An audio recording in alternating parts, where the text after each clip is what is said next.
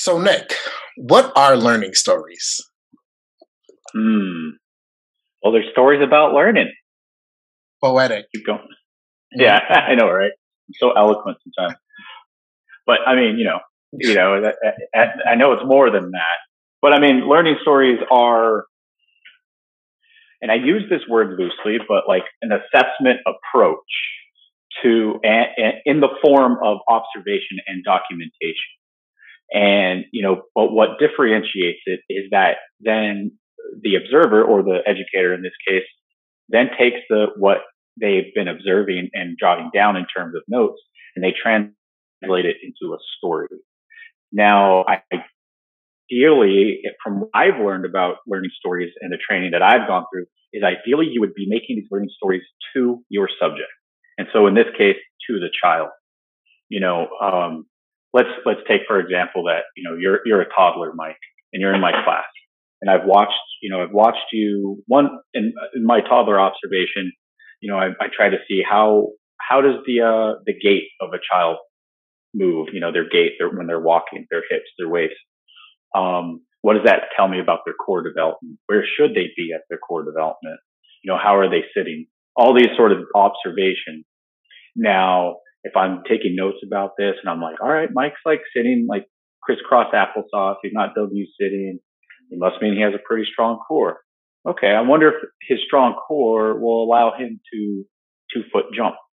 So I'm going to keep that in mind. And lo and behold, one day you 2 foot jump and I see it in your face and you look so proud. I might be like, Mike, dear Mike, I've watched you try to 2 foot hop. Sometimes you would stand on one foot and reach with another and you would fall down. That's okay. You kept trying and trying. And then one day you launched yourself off of the stump and landed safely. And then, just kind of go through the elements of the learning stories. So, what you're saying is it's a story that through assessment, and you can actually assess through play. Exactly. I think so. And I think it actually encourages educators to see that assessment of play through a wider lens, right? Rather than some formats that encourage educators to see it through a check the box approach, and it doesn't encapsulate of how all these learning domains are connected with one another. So, how do you think, in your experience, writing learning stories to parents or caregivers, how do you think learning stories have given them or have given play a new perspective? Well, I think it's more. I think for the adults reading the learning stories, the other adults in children's lives, I think for them, it when it's in story format, I think they're more open to hearing the strong science and the reasoning behind play. I think we soften the idea of play through the story, and then at the end, when we ask when this or according to the structure of learning stories, when you ask a provocative question, then I think it gets the adult to think like, oh, whoa, wait, that 2 footed jumping that Mike was doing is good for his core development, which means it might help him sit better later on in school, and maybe he won't be as like tired just trying to support himself up. Having and just taking something seemingly small and insignificant like core development and really extrapolating it into these bigger concepts. So I think all to say it helps families see the bigger picture of play. So, what I'm hearing is a lot of strengths, a lot of positives. So, is it fair to say that learning stories is a strength based approach to assessment? Yeah, I would say so. I mean, I have used it to call out areas of growth, which is, a nicer way of saying things to work on, or our quote unquote traditionally thought of weaknesses. But, yeah, I would say that again, if I'd be like, Mike, you were pushing this friend, but then you learned the word stop, or the word stop. I don't like that.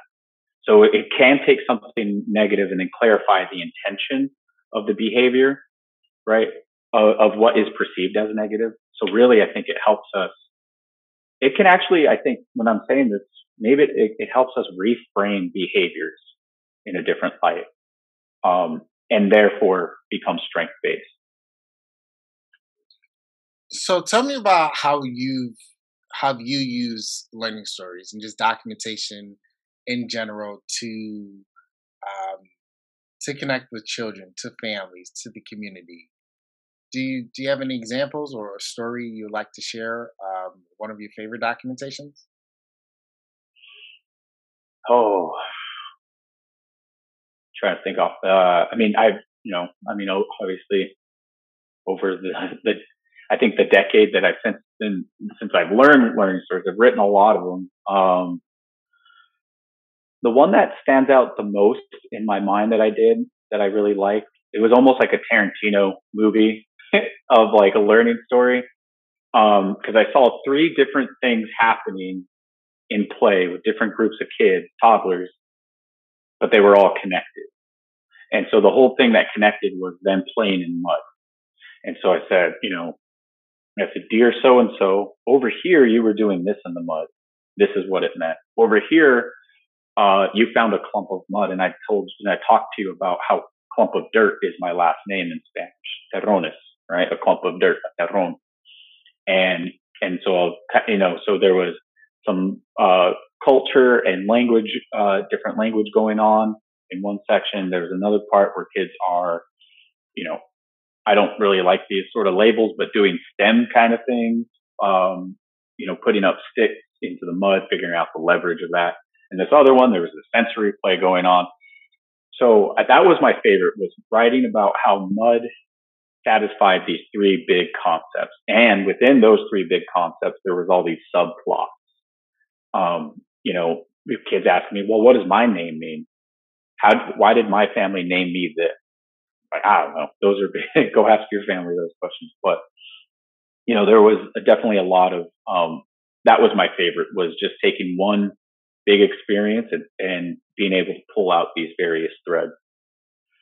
And then, and I know we'll talk about it in an interview, but using a learning story with a colleague for something that bothered me, and rather than coming at them with, my sort of bothered emotions, but maybe helping me find out what their intention was by writing a learning story, by just stating what I observed, what I wanted to know what it meant, maybe what I felt it meant, and then asking some other questions, and then thinking about some next steps. And then other times, in terms of family engagement with the learning story, I've written some pretty ludicrous things into the learning story to see if they were actually reading. And so then they would, read it and come and be like, hey, what did you mean you were going to put a harness on the kids and like dip them in the canal or something? Like, I just put that in there to see if you were reading. So so just to clarify, you weren't serious, right? In case CPS comes knocking on our door. Nope, never happened. So we're talking about learning stories because we are hosting the third annual learning stories this spring, and it's going to be virtual. And you're one of the presenters. You're presenting on Tuesday, May 18th at 2 p.m. Pacific time. And the title. All right, let me write that down. in your workshop is called Sensational Storytelling: Redefining Learning Outcomes. Can you tell us a little bit about your workshop and what we can expect from that? Yeah, I think when I was thinking about what is overall, what I'm trying to get at with that idea is encouraging people to find their inner storytelling. Because a lot of times I've had colleagues come up to me and be like, how do you tell a story? How do you tell a story? And the easiest way I've gotten people into learning stories is I did the typing for them, because that sometimes seems to be the overwhelming piece, because the mind doesn't always catch up with your fingers, right? We're all at different places with our typing skills. And I think sometimes that can kind of like when a toddler's learning to speak and their mind and their mouth aren't at the same speed. And so you get a lot of frustration. I see that when it comes to writing with some adults. Um, and so I believe everybody has a deep capacity to tell a story. So what are the ways that I'm hoping to bring out in my presentation? What are some elements that make, sensationalized storytelling? What are some things that we can, it's almost maybe kind of a writer's workshop, but also thinking about the ways you can, again, use it to clarify a colleague or co-worker's intentions, how to connect all those little things that happen in core development, like with that example again. And so, really, I think the idea is to draw families into an engaging story, and then hit them with the brain science behind it. And so, I hope to kind of get all those into it. And what I like most about your description, because you have a lot of provocations and questions in it, but the last one that you posed is, we'll encourage each other to find, explore, and deepen our inner orator, as well as investigate how learning stories can disrupt values of white supremacy prevalent in many of our curricula. So Yeah.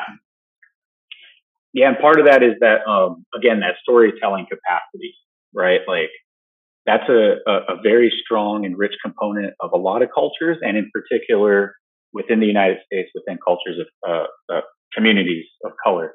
And, thinking about how we can take the idea of measurable learning outcomes and all this quantitative data and desires, and how can we make it more qualitative and more holistic, and find other avenues for literacy development, like storytelling. So coming up after this break, we got Karen. So who is Karen to you, and why are we about to interview her? Yeah, Karen is she's an old Hilltop alum. We crossed paths about 7-8 years ago, and I'm excited to reconnect with her. And for me, I never crossed paths with Karen, but her name precedes me. It definitely came with some gold stars next to it.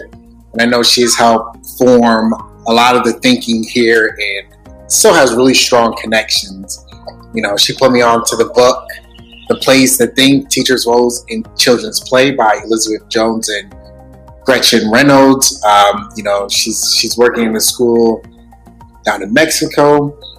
And she's just an awesome woman of color. So I'm excited to be able to participate in this conversation with her coming up.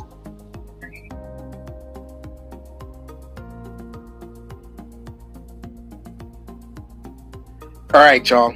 So everyone knows that childcare is essential. We're some of the most influential people out there. Yet, we are often overworked and underpaid.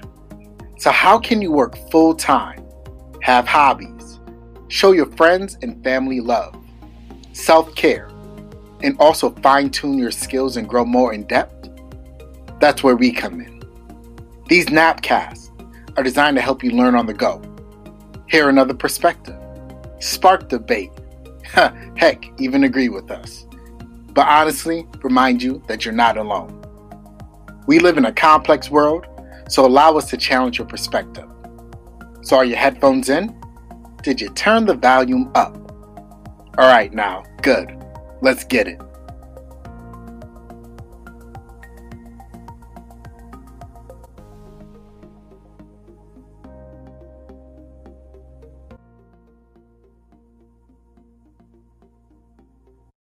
Hello, everybody. Welcome to Napcast.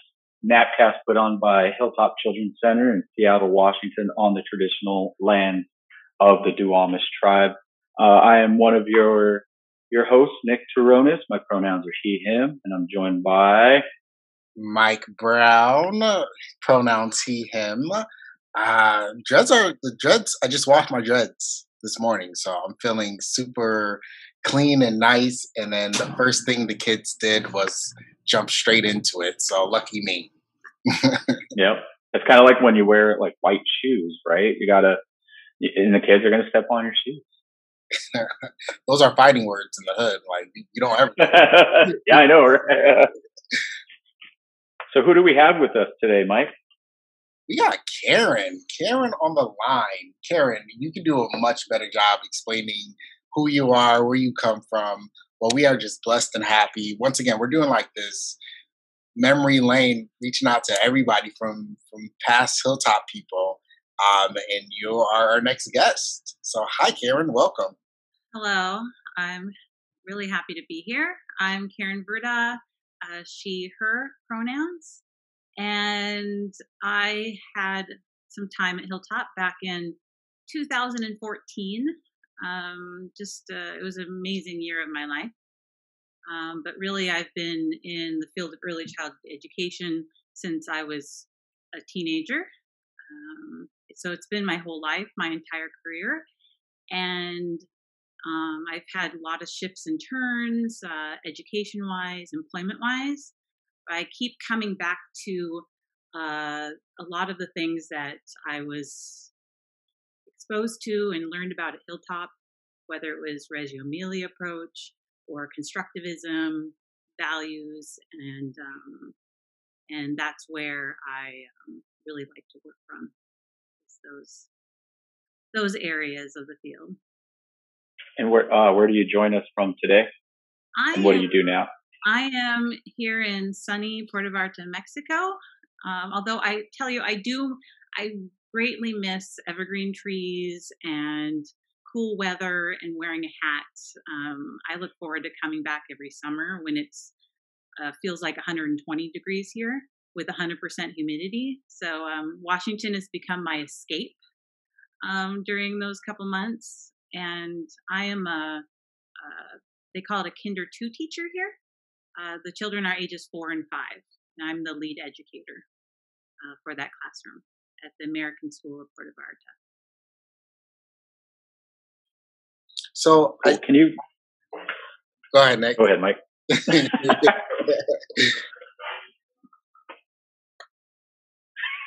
Now silent. Okay. I was just going to ask, can you tell us a little bit about your school? Like, does it have a particular philosophy behind it? Who are the students you're serving? Just kind of some background of it. Sure. The school is small in the sense that there's one grade per class, but we go from age 3 to grade 12, which has been a really interesting experience to see how these children could potentially go from kinder 1 all the way through grade 12, all in one school. And so I'm in the kinder program. There's 3 grades, and we mostly follow the project approach with some inspiration of Reggio sprinkled in. And at the same time, there's also this element of teaching strategies gold and needing to organize around those things. So trying to find a balance between those different focuses. And it's a community of, I would say it's a private school. So people do need to be able to afford to send their children to the school. It's considered the top school in Puerto Vallarta because of the amount of resources we have and the education of the teachers that come here and whatnot. So it's been a interesting experience there's the American teachers or Canadians, depending on where you come from, and then there's the locals, the Mexicanas, that teach here as well. So it's a blend of cultures.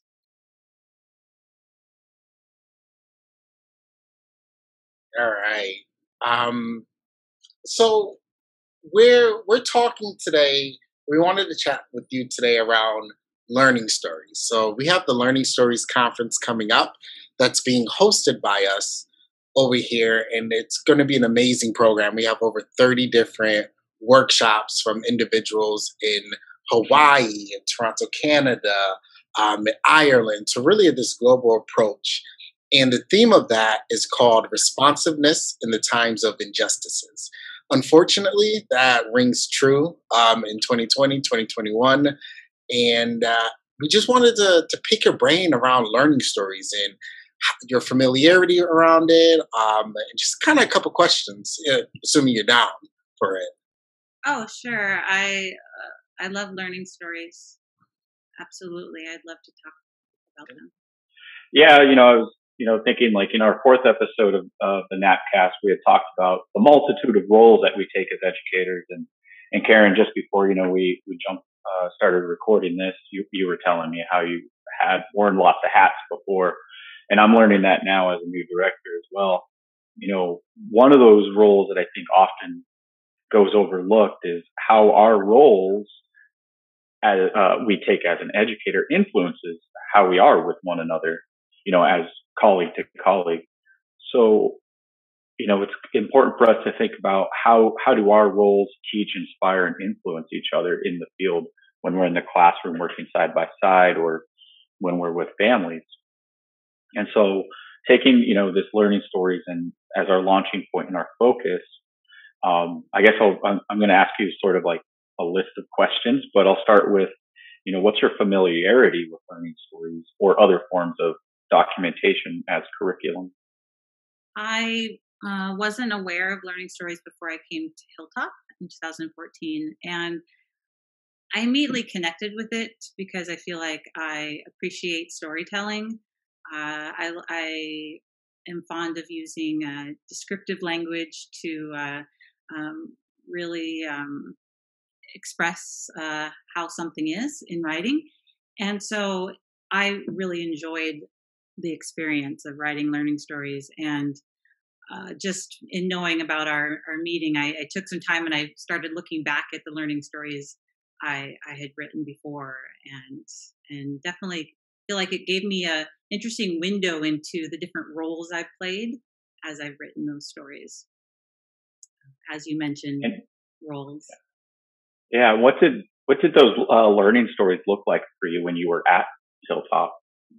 I was introduced to kind of different sections. It had the story, what it means. I think the next one was like next steps, and then at the end there was the questions that we would put out to the families or maybe to a colleague, depending on who the audience was. Hmm.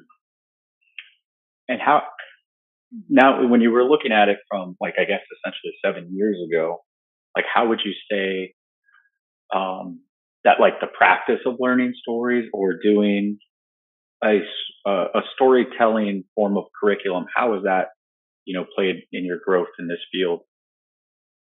I definitely think it helped me with my language of practice, formulating how I could communicate about what I'm seeing and how that connected to the things that inspire me as an educator, my values. I could see that coming forth in my writing.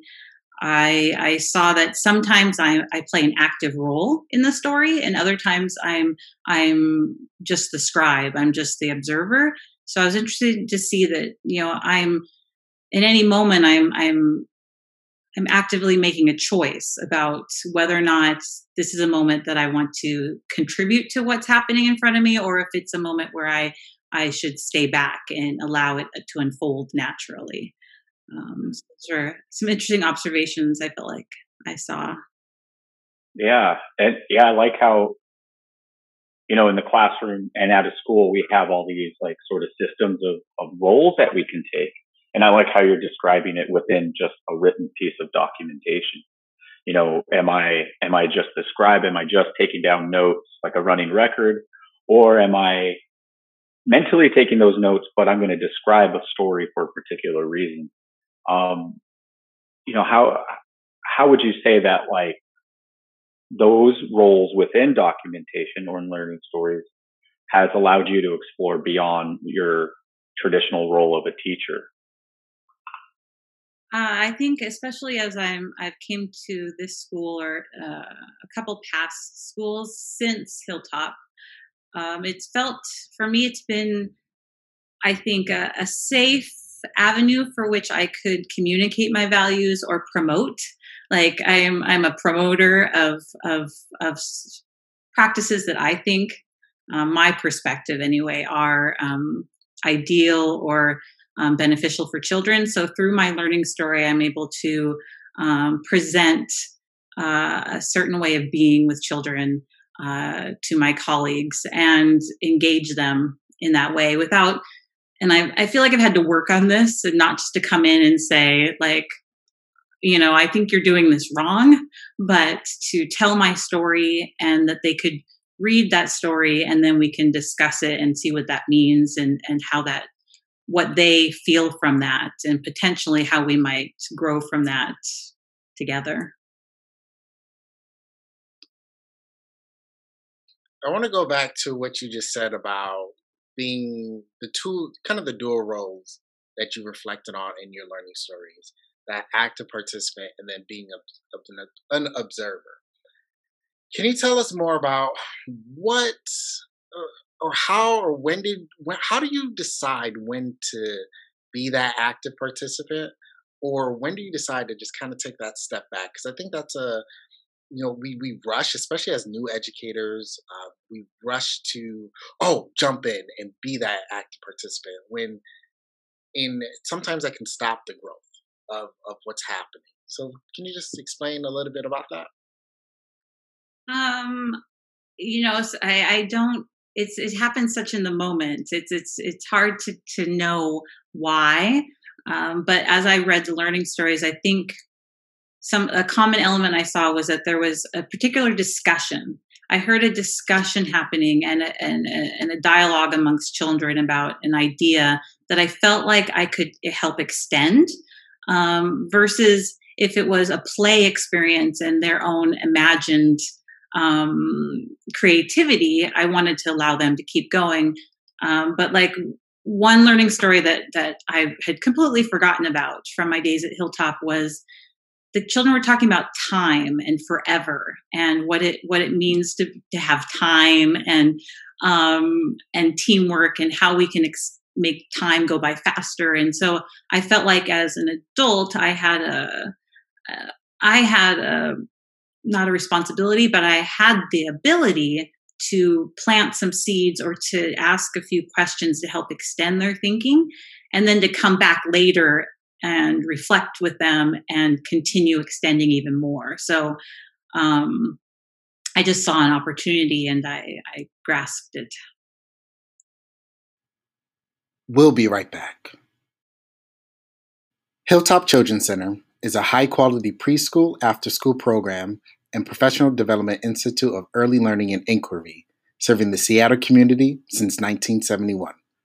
Together, we are working with the next generation of inventors, leaders, thinkers, artists, and social activists.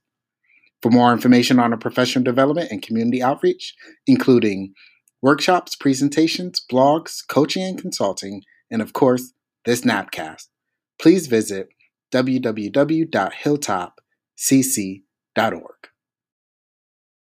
So just thinking back years ago, when I first got introduced to documentation, I was given this chart in my class, and the chart was all around the key elements of storytelling. And I still reference that today when I'm reading learning stories or other forms of just pedagogical narration.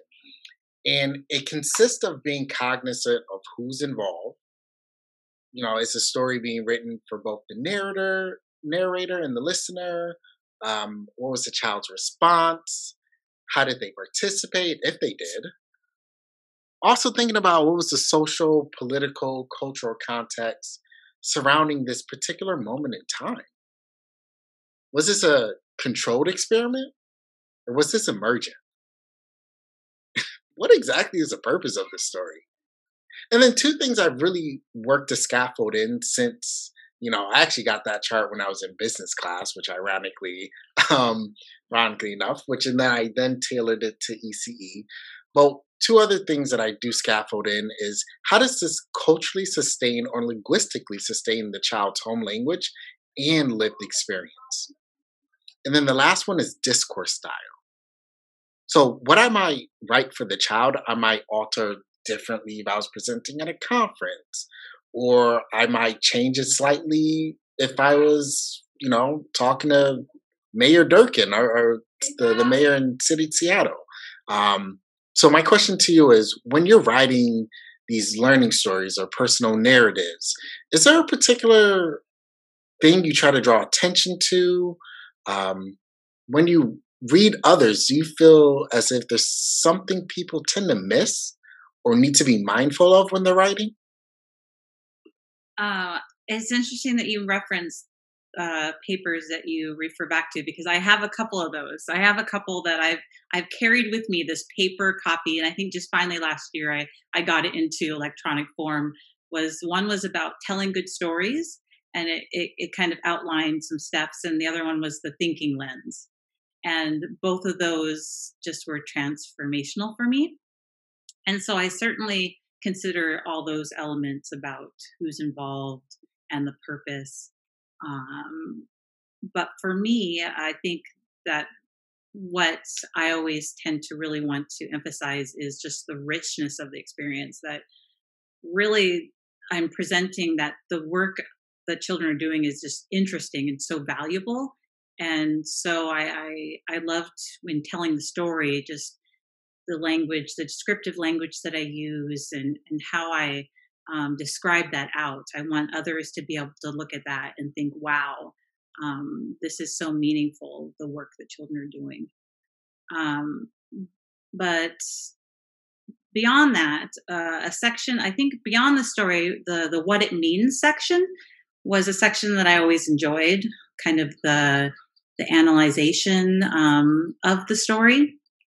And I think that comes from, before I came to Hilltop, I was traditionally trained, child development, teaching strategies gold, almost to the point of like I was looking and seeing numbers. Like I would look in children and I'd see numbers that related to the teaching strategies gold checkpoints.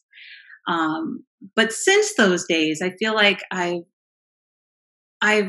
kind of tried to find a marriage between the two. And so in the what it means section, I feel like it's important to still include elements of child development to reflect that at least for me, I'm capable of seeing children developing theories and exploring, and but there's also elements of child development, and that I can use language that refers to fine motor development, focusing attention. And so as I've seen other people writing, I've kind of seen that there's been a lack of maybe that, not academic language, but including some of those things I think that are important to understand as children grow and learn. But then also I see the opposite, that it's just so child development focused that we lose the humanity of the experience. So I think it's important to find a balance between those two, because I think both are equally important. Yeah, that's something that I've always tried to implore on people, and it's so great to hear you explain that in such a lovely way, because it's, one, that humanity piece is, when a family receives either a physical copy or digital copy of like a learning story, or even just something you've written up about their play, it shows them like, whoa, you're really looking at my child, right? You're not just having them in a kid corral to keep them safe, but you're observing them and you're taking notes and diligently writing about their experience. And I mean, there's been a number of times when I've had children who went through my raindrop class as a toddler, and they still have their binders, and they're like 13, 15 years old, and they're like, looking through these books.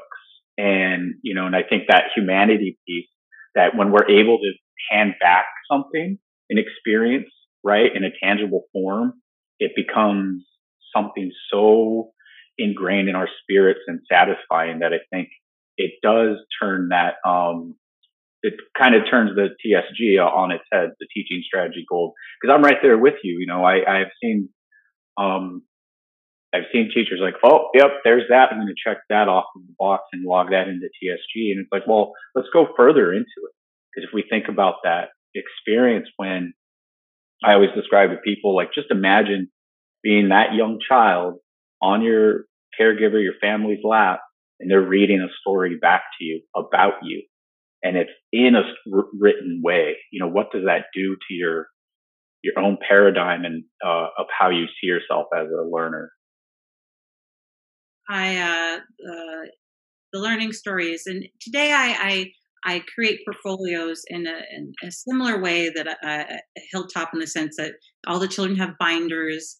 Um, I it's really important to me that they have access to them, and that's another element that I feel like I'm promoting, is that children need to have access to their memories and have opportunities to reflect. And I'm kind of in a situation where I'm trying to help change some thinking around that, where the binders are up here and the children don't see them. But in my classroom, the children pull them out every day and flip through them, and they're remarking. And it just inspires me to keep going in this direction and to continue writing for them. Um, You mentioned marriage, and we're not going to go down that road, but we're going to. I want to talk about the marriage between TSG and Learning Stories, and then for you, Nick, the marriage between High Scope and Learning Stories. Can you tell me more about how they actually might complement each other?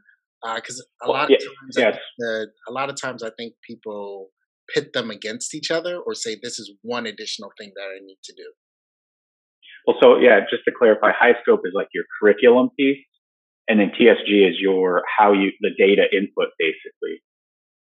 And so you can use high scope um, to input information into teaching strategy goals. It's like a data collection.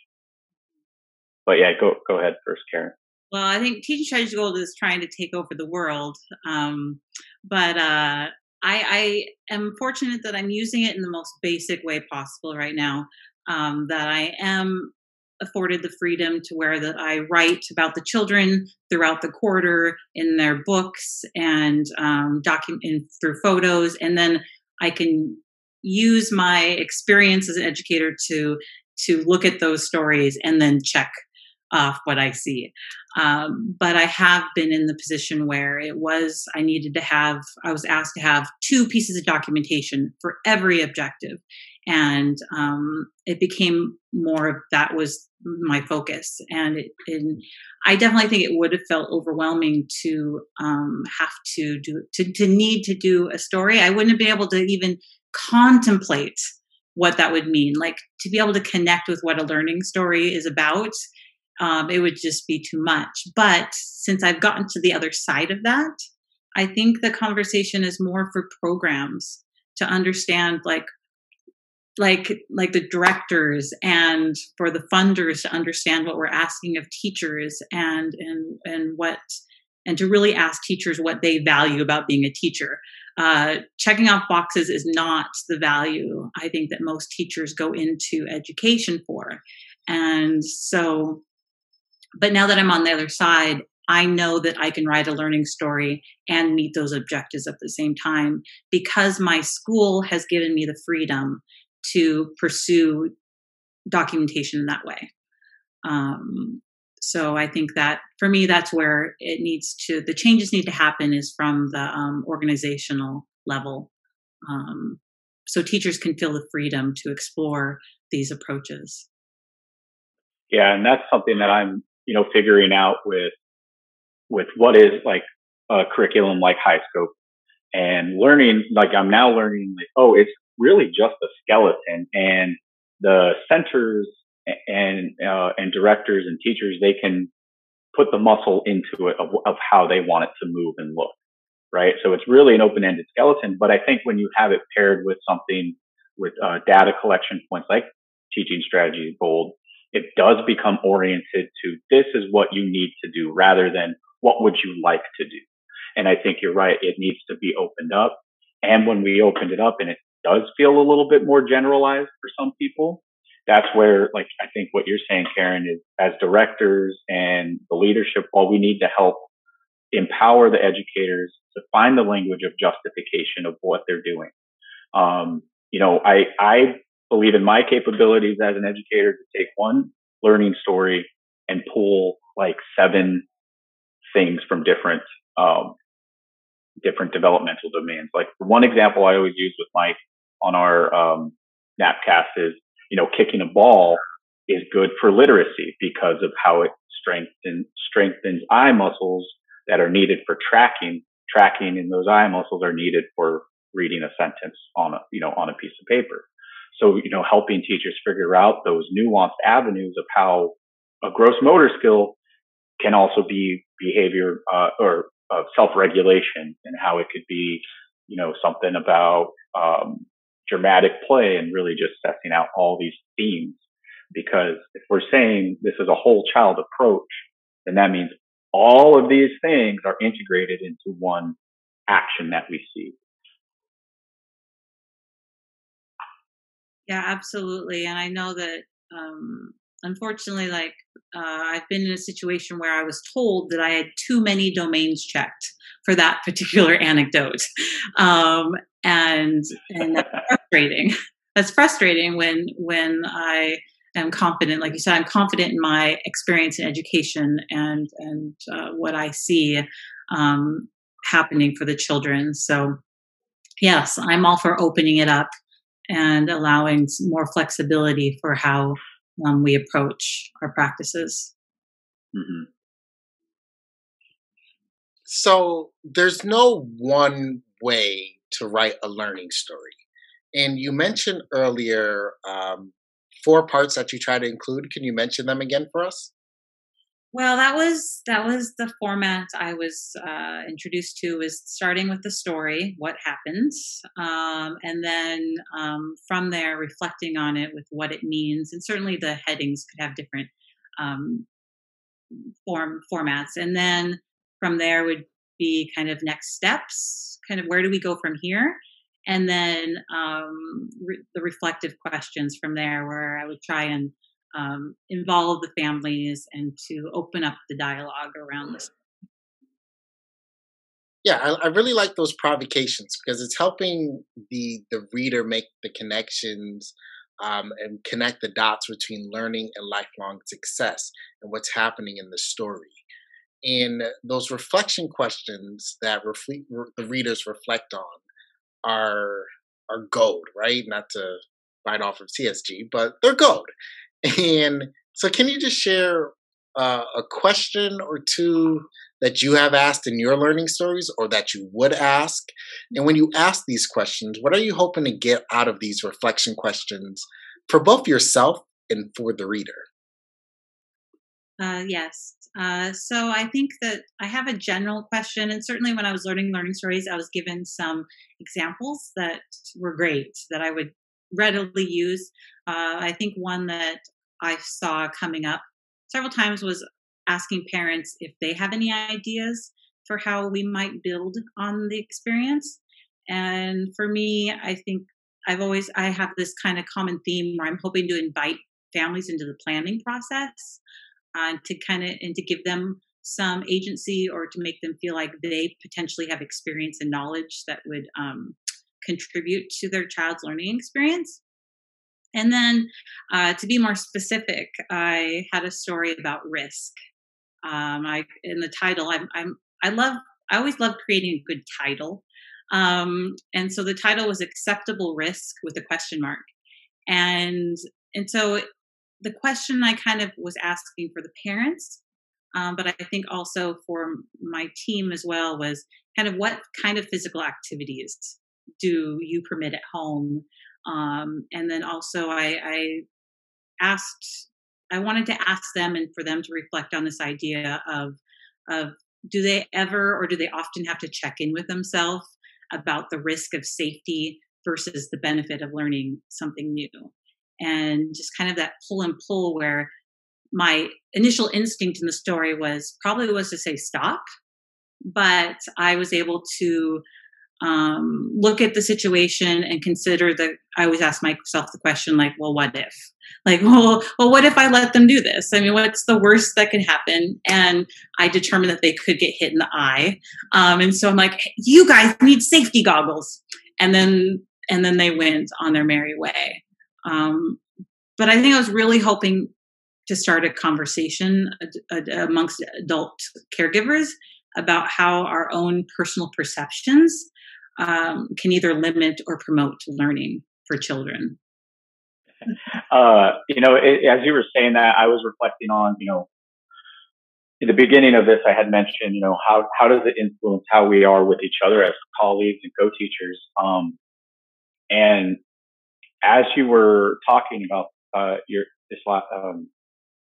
meaning making and the questions that you asked, I had used a learning story to ask a question of a white teacher about their intentions of, it was right when basically all the buzzwords were becoming super buzzy and everything was being given a label to apply a social justice lens on, and reasonably so for sure.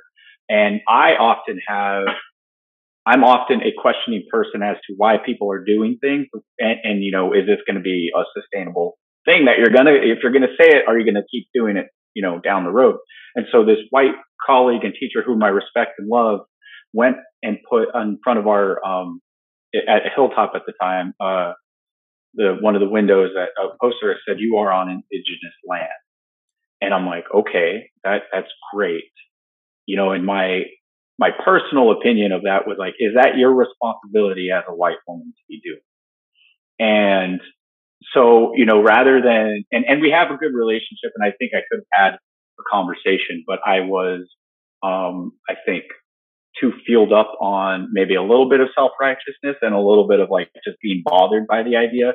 But I had to ask myself, why am I bothered by this? And it was like, well, why don't I ask some questions?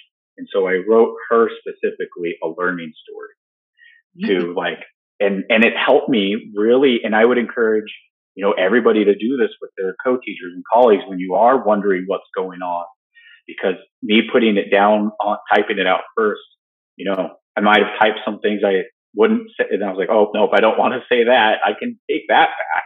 Right. So you can kind of get some feelings out first. And then she wrote back.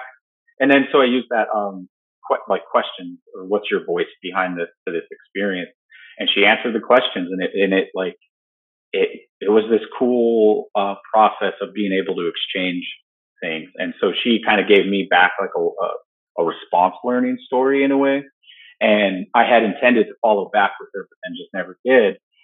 But I think it's an interesting way of how, I think we all run into those colleagues that where you want to say something, but also you don't want to like hurt their feelings, or maybe you don't know how to approach an issue.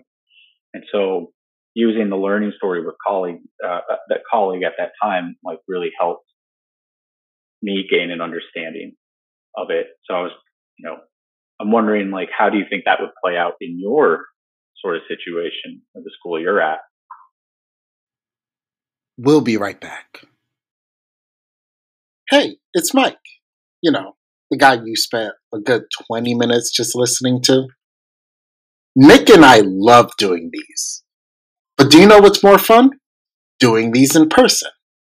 And that's exactly what we've started to do. We've hit the road. Well, kind of, sort of. Because, COVID's still a thing.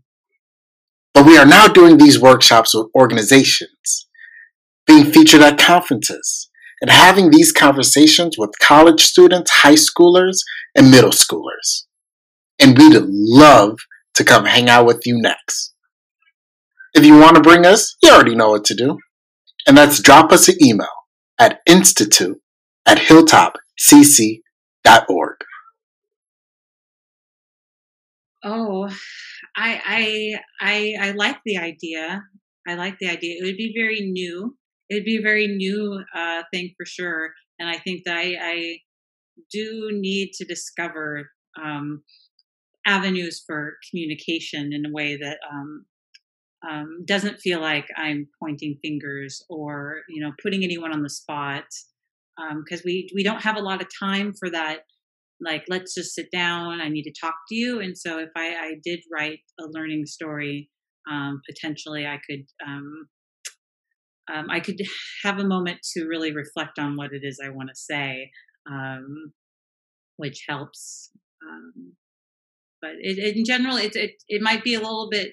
I would say it might be a little bit to this part of the spectrum to where I'm at. So that I'm kind of trying to meet my colleagues a little bit here, and learning stories is over here. Mm. Dang you, Nick, because that was my question. Oh, really? I was thinking about just around that. Have you ever written a learning stories for team members, but also have you ever written a learning story for yourself? Um, a learning story. I write things at times. I wouldn't call it a learning story, but I have had periods of my life where I journal, and I think that, but I didn't do that until after did learning stories. I feel like as I've gotten older, I've been able to articulate better and connect with my experiences, and take different perspectives, and so the writing that I do for myself is reflective of, I think, of how I've written learning stories for sure. And when you write these learning stories for your families, can you talk to us about some of the responses you've gotten from them? I think, and I actually, looking back, I had actually copied and pasted, like from emails, some of my responses. So I was really, I was really excited to see some of those things when I look back just the other day. And I think the common element was surprise, because they could see their children were talking about things that they didn't realize that mattered to their child, or experience that they had that the child was pulling from their past experience to contribute to the conversation in a relevant way. And for example, when we were talking about time, the children were talking about how they had to wait for things, and a child was talking about waiting for their toys to come from their grandparents' house. And this was something that had happened the past summer. But it was still something that had such an impact for that child, that it was there ready for them to pull from in that experience and to contribute to our collective knowledge. And yeah, some aha moments for parents in that sense. Speaking of aha moments, what about I know you were talking and reflecting on a couple of the learning stories you read in the past. What about your growth? Whether that's writing, whether that's your growth as an educator, what have you learned about yourself and about your writing over the years? I really, I think that the writing process for me has shown me that I have I have this sense of wonder inside of me, and that is pretty much the magic ingredient that compels me in the work that I do. That my experience writing learning stories really solidified that when I am seeing something happening, I am I'm coming from a place of interest and wonder, and that opens me up. That opens me up to seeing the experience from different ways, because I'm just curious to know more about what's happening. And what would Karen in 2021 advice be to Karen back in 2014 as she's getting ready to embark on this journey? I'd probably maybe tell myself not to take things so seriously. I was pretty like I wanted to go hardcore into I guess into Reggio and into those practices, and it kind of left me I think blind to seeing that everybody is kind of going through a learning process themselves. I was more judgmental, I would say. I've matured past that in my ability to collaborate with others and be a productive member of a team. Um, And so, yeah, looking back, I think just to have a little bit more, have more understanding for the people that I'm working with, that there's other perspectives and experiences there, and that I can learn from them. And would the advice you have for yourself be the same advice that you would give those who are, I guess, starting out in writing learning stories for the first time today? Um, yes, definitely. There's some pieces of that. I think that, of course, my advice comes from a place of like a personal experience, my upbringing, past traumas, and it's all kind of came to a point ahead in 2014 and the decisions I made. But I think as a I think a piece of that is just to be open. Is that part is to kind of be open to learning, and that's kind of what I tried to do when I went to Hilltop, was just take it all in, and to try and really connect with the wonder of it all, because it was so, especially when you're coming from something that was so restrictive. I was like, I went from something that was so restrictive, and I was just like diving in head first, and hitting the ground running, when really I needed to slow down, and take the time to learn and reflect more. Um, Yeah, I definitely identify with a lot of what you just said, and have definitely been at fault when my own internal passion burns so bright that it blinds other people, and even my own self, right? Like, and what I'm trying to explain or display or model becomes so un unattainable to other people because it's so strong. And it's like, whoa, that eventually you have to learn how to quell your own passion a little bit.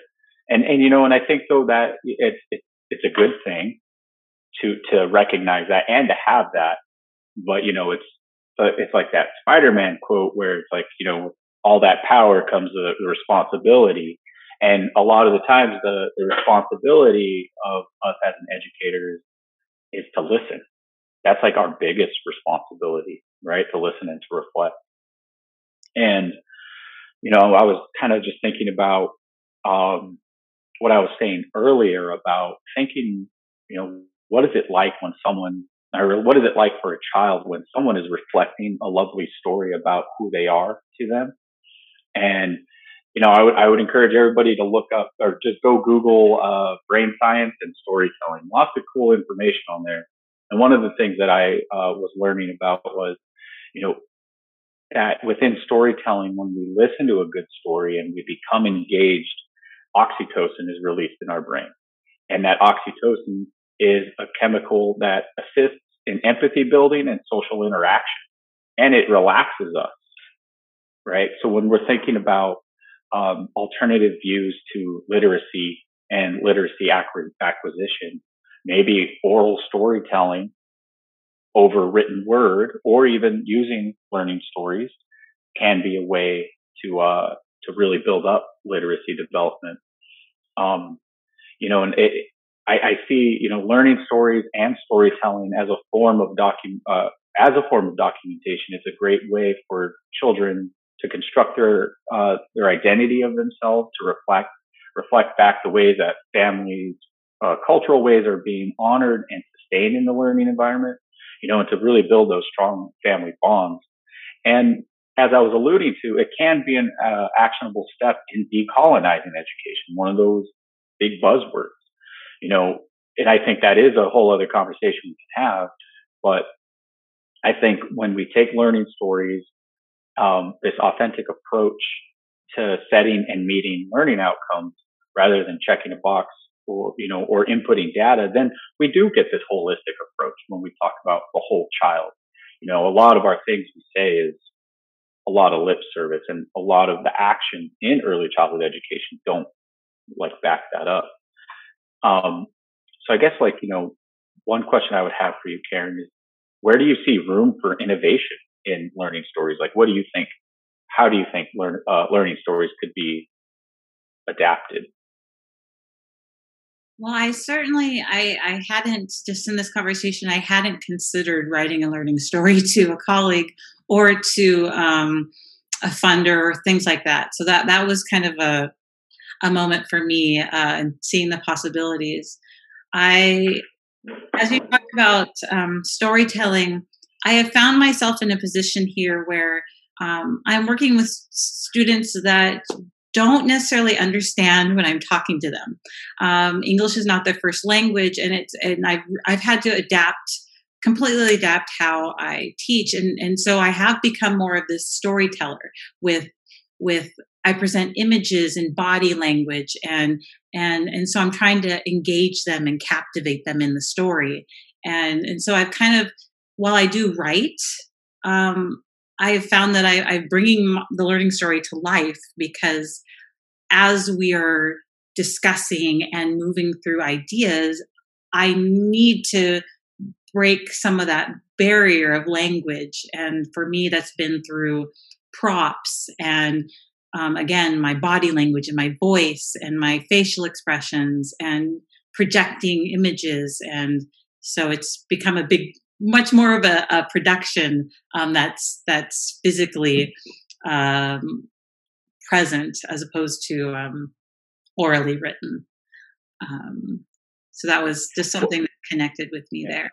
And what you're inspiring me to think about, and that I wish I would have done as a toddler teacher, is act out those stories that you write about them. I think that's a great idea. I think for like any toddler teachers out there listening to this, like, write up a learning story, use it as a script. And I could just imagine me and Mike pretending to be a couple toddlers and acting out a story. And how do you hope to continue to use the elements of learning stories? I hope to, coming back to just that richness, the values that I see, as far as what children are experiencing, that I am still using learning stories, and I'm using it in my documentation and in-depth project work that we do. I would like to get back to that questions. I've gone away from that questioning, reflective questioning of the families, and I'd like to get back to that. So for me, it's about going back to some of the things and reconnecting, and then trying to figure out how it fits with the work I'm doing now. Every time I move into a new role or a different position, different school, I have to rethink and figure out how this practice fits, or does it need to be adapted. And now I'm feeling inspired to see how I can bring back some of those things that I had lost touch with. And I guess, kind of closing it out on, like, maybe a little bit of a personal note, I understand that you're a new parent and you have a new family member in your family, and I was curious, how will you share that story with your newest family member in like 10 to 15 years? And and when you share those stories back to them about, joining your family, what do you hope that they'll learn? I have a journal that I keep, and I just write a little bit each day, and I'm writing it to him. Cool. Miguel's first language is Spanish, and while we can communicate, it's not as fully as I would hope. And these are things that maybe wouldn't be natural to express to a 10-year-old boy. The things that I find marvelous and want to remark about, and the things that I see in him. And I hope that he can look back on that and kind of really see how much that we want to get to know who he is, and that we are working to support him to get to know himself better. That value, and I think that's a value that I bring to my teaching, and now that value underlies the decisions that we make every day, whether or not that's to inviting him to help cook, or seeing that he likes crafts, so taking him to the craft store. It's just about really seeing who he is and his interests, and supporting him with that. And I hope he remembers how much joy we experienced together. I mean, in 10 years, he'll be 20. So maybe he might need a reminder of that, that we used to enjoy each other's company, and that we were cool. But yeah, I am just so happy. And I think that I want him to be able to look back on that and to see um, the language that I use just really expresses that. So. Yeah, I think everything you said there encapsulates what we would want children to get out of their learning stories. And one of those things I think you said that really resonated with me, and the purpose, I think, for learning stories is for children to get to know themselves better. I think you said that really wonderfully. Thank you. I wish we could end it there because that was beautiful. And I have one more question. Oh, it better be a good follow-up, Mike. Yeah, exactly. And a shameless plug, because in our Learning Stories Conference happening this spring 2021, in a couple of weeks actually, which is 30 workshops spread out over several days, I'm doing a workshop around a learning story that I wrote for this organization, a learning story that I wrote about Hilltop. So if you're listening, you can go out and register by visiting www.hilltopcc.com/conference. But but getting off of that and going back to the actual question, right? What would a Napcast about learning stories be if we didn't ask for a story? So do you have a story, Karen, that you remember fondly? And what were some of the lessons you learned about yourself and about the child? Well, I certainly have had some good ones, but I think that I would like to share about the story that I'm working on now, because it's I'm so excited about it, and I'm excited to see where it goes. So the story really revolves around our relationship with birds, and we're fortunate to have this beautiful campus, and it's on the other side of our campus is some mangroves, and we get this huge variety of birds. And I started this provocation for the children about birds, and we've been talking about birds. And the story really kind of what's developing, I'm finding through our conversations, is these children have these ideas about danger and protection and about birds and the lives that they lead.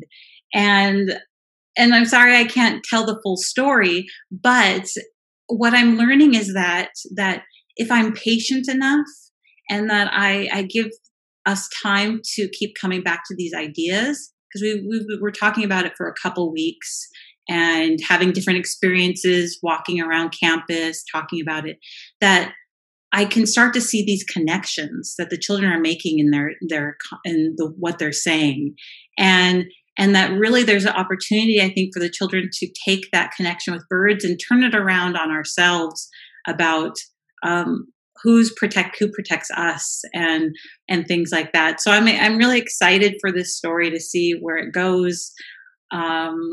Because the children are very serious about this. They have this capacity for thinking deeply and caring deeply about these birds and their safety, and whether or not they're thinking that the bird's going to get eaten by a lion, which we don't have. We have, or a snake, which is very real.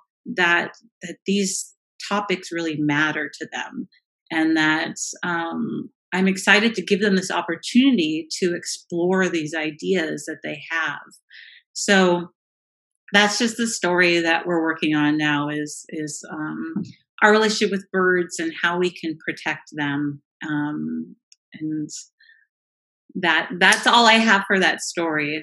I'm just so excited to see where it goes. Well, Karen, I can't thank you enough. I know it's your spring break and we are making you work on it. So I appreciate it. This isn't work at all.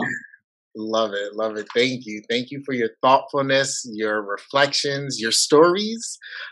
Even in this time together, I have a new lens and some additional provocations percolating in my mind that I'm going to put on the stories and the pedagogical narrations that I write for colleagues, that I write for my organization, that I write for children. So thank you.